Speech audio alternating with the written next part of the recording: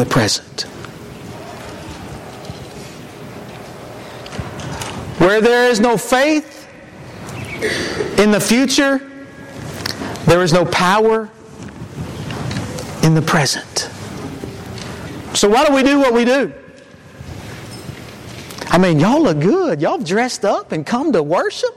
I mean, don't you enjoy looking at how everybody's dressed? Y'all look good. I mean, it's so good to see you. Man, I enjoy this fellowship. That's great.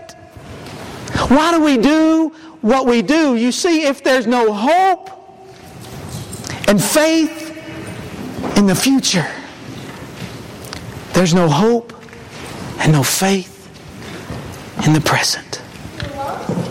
You see, what we do here, it matters. It matters. It matters because God, through Abraham, made a promise. And God kept that promise. And part of the fulfillment of that promise is in Jesus Christ, and that you and I, no matter what our circumstances are, no matter what our government does or what other governments does, no matter what world wars may come, whether I live today or die tomorrow, that in Jesus Christ, I and you can be with the Almighty. What we do matters. What we do in our homes, it matters. What we do in our workplaces, it matters. What we do in the dark, it matters. It mattered to Abraham. It mattered to the Hebrew writer. It matters to Jesus. It matters to God and the Holy Spirit. Today, if you are without hope, if you are without Jesus,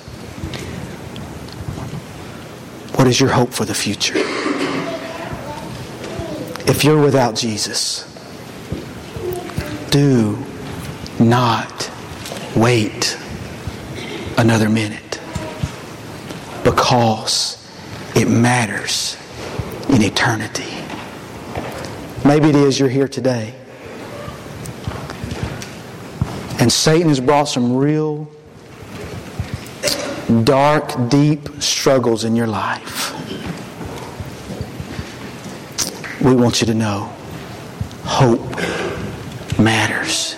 Maybe it is you're here and you're in that situation and you feel like you're at the bottom and you need the prayers of the church. We want you to know, do not sit there. Come and let us put our arms around you. Come and let us pray with you and pray for you, because it matters. Maybe it is you're here and you are a child of God and you've lost hope. We want you to know, don't fall away, because it matters.